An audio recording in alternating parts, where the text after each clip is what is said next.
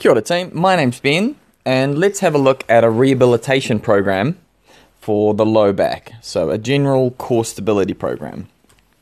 So in phase 1, we may begin with a warm-up that consists of walking.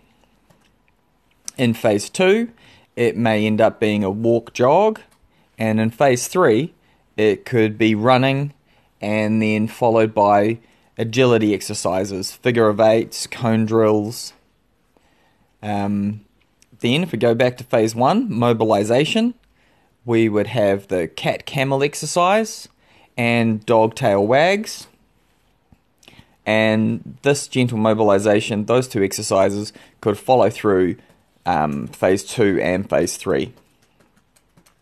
Then the next thing we do is we can do some flexibility. So for the low back, we want to make sure we've got enough flexibility in our hip flexors, hamstrings, and quadriceps so that we don't put extra stress on the back.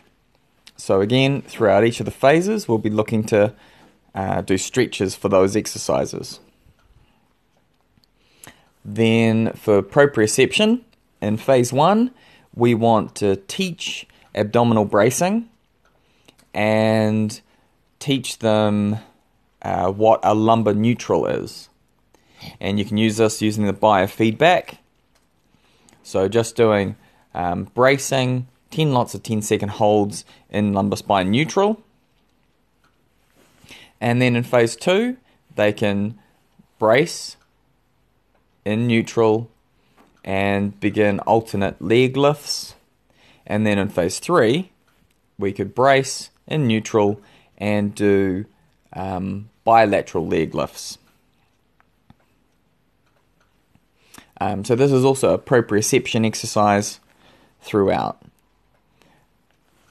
Then for core strength, we can do our McGill exercises, curl up, side bridge, and bird dog.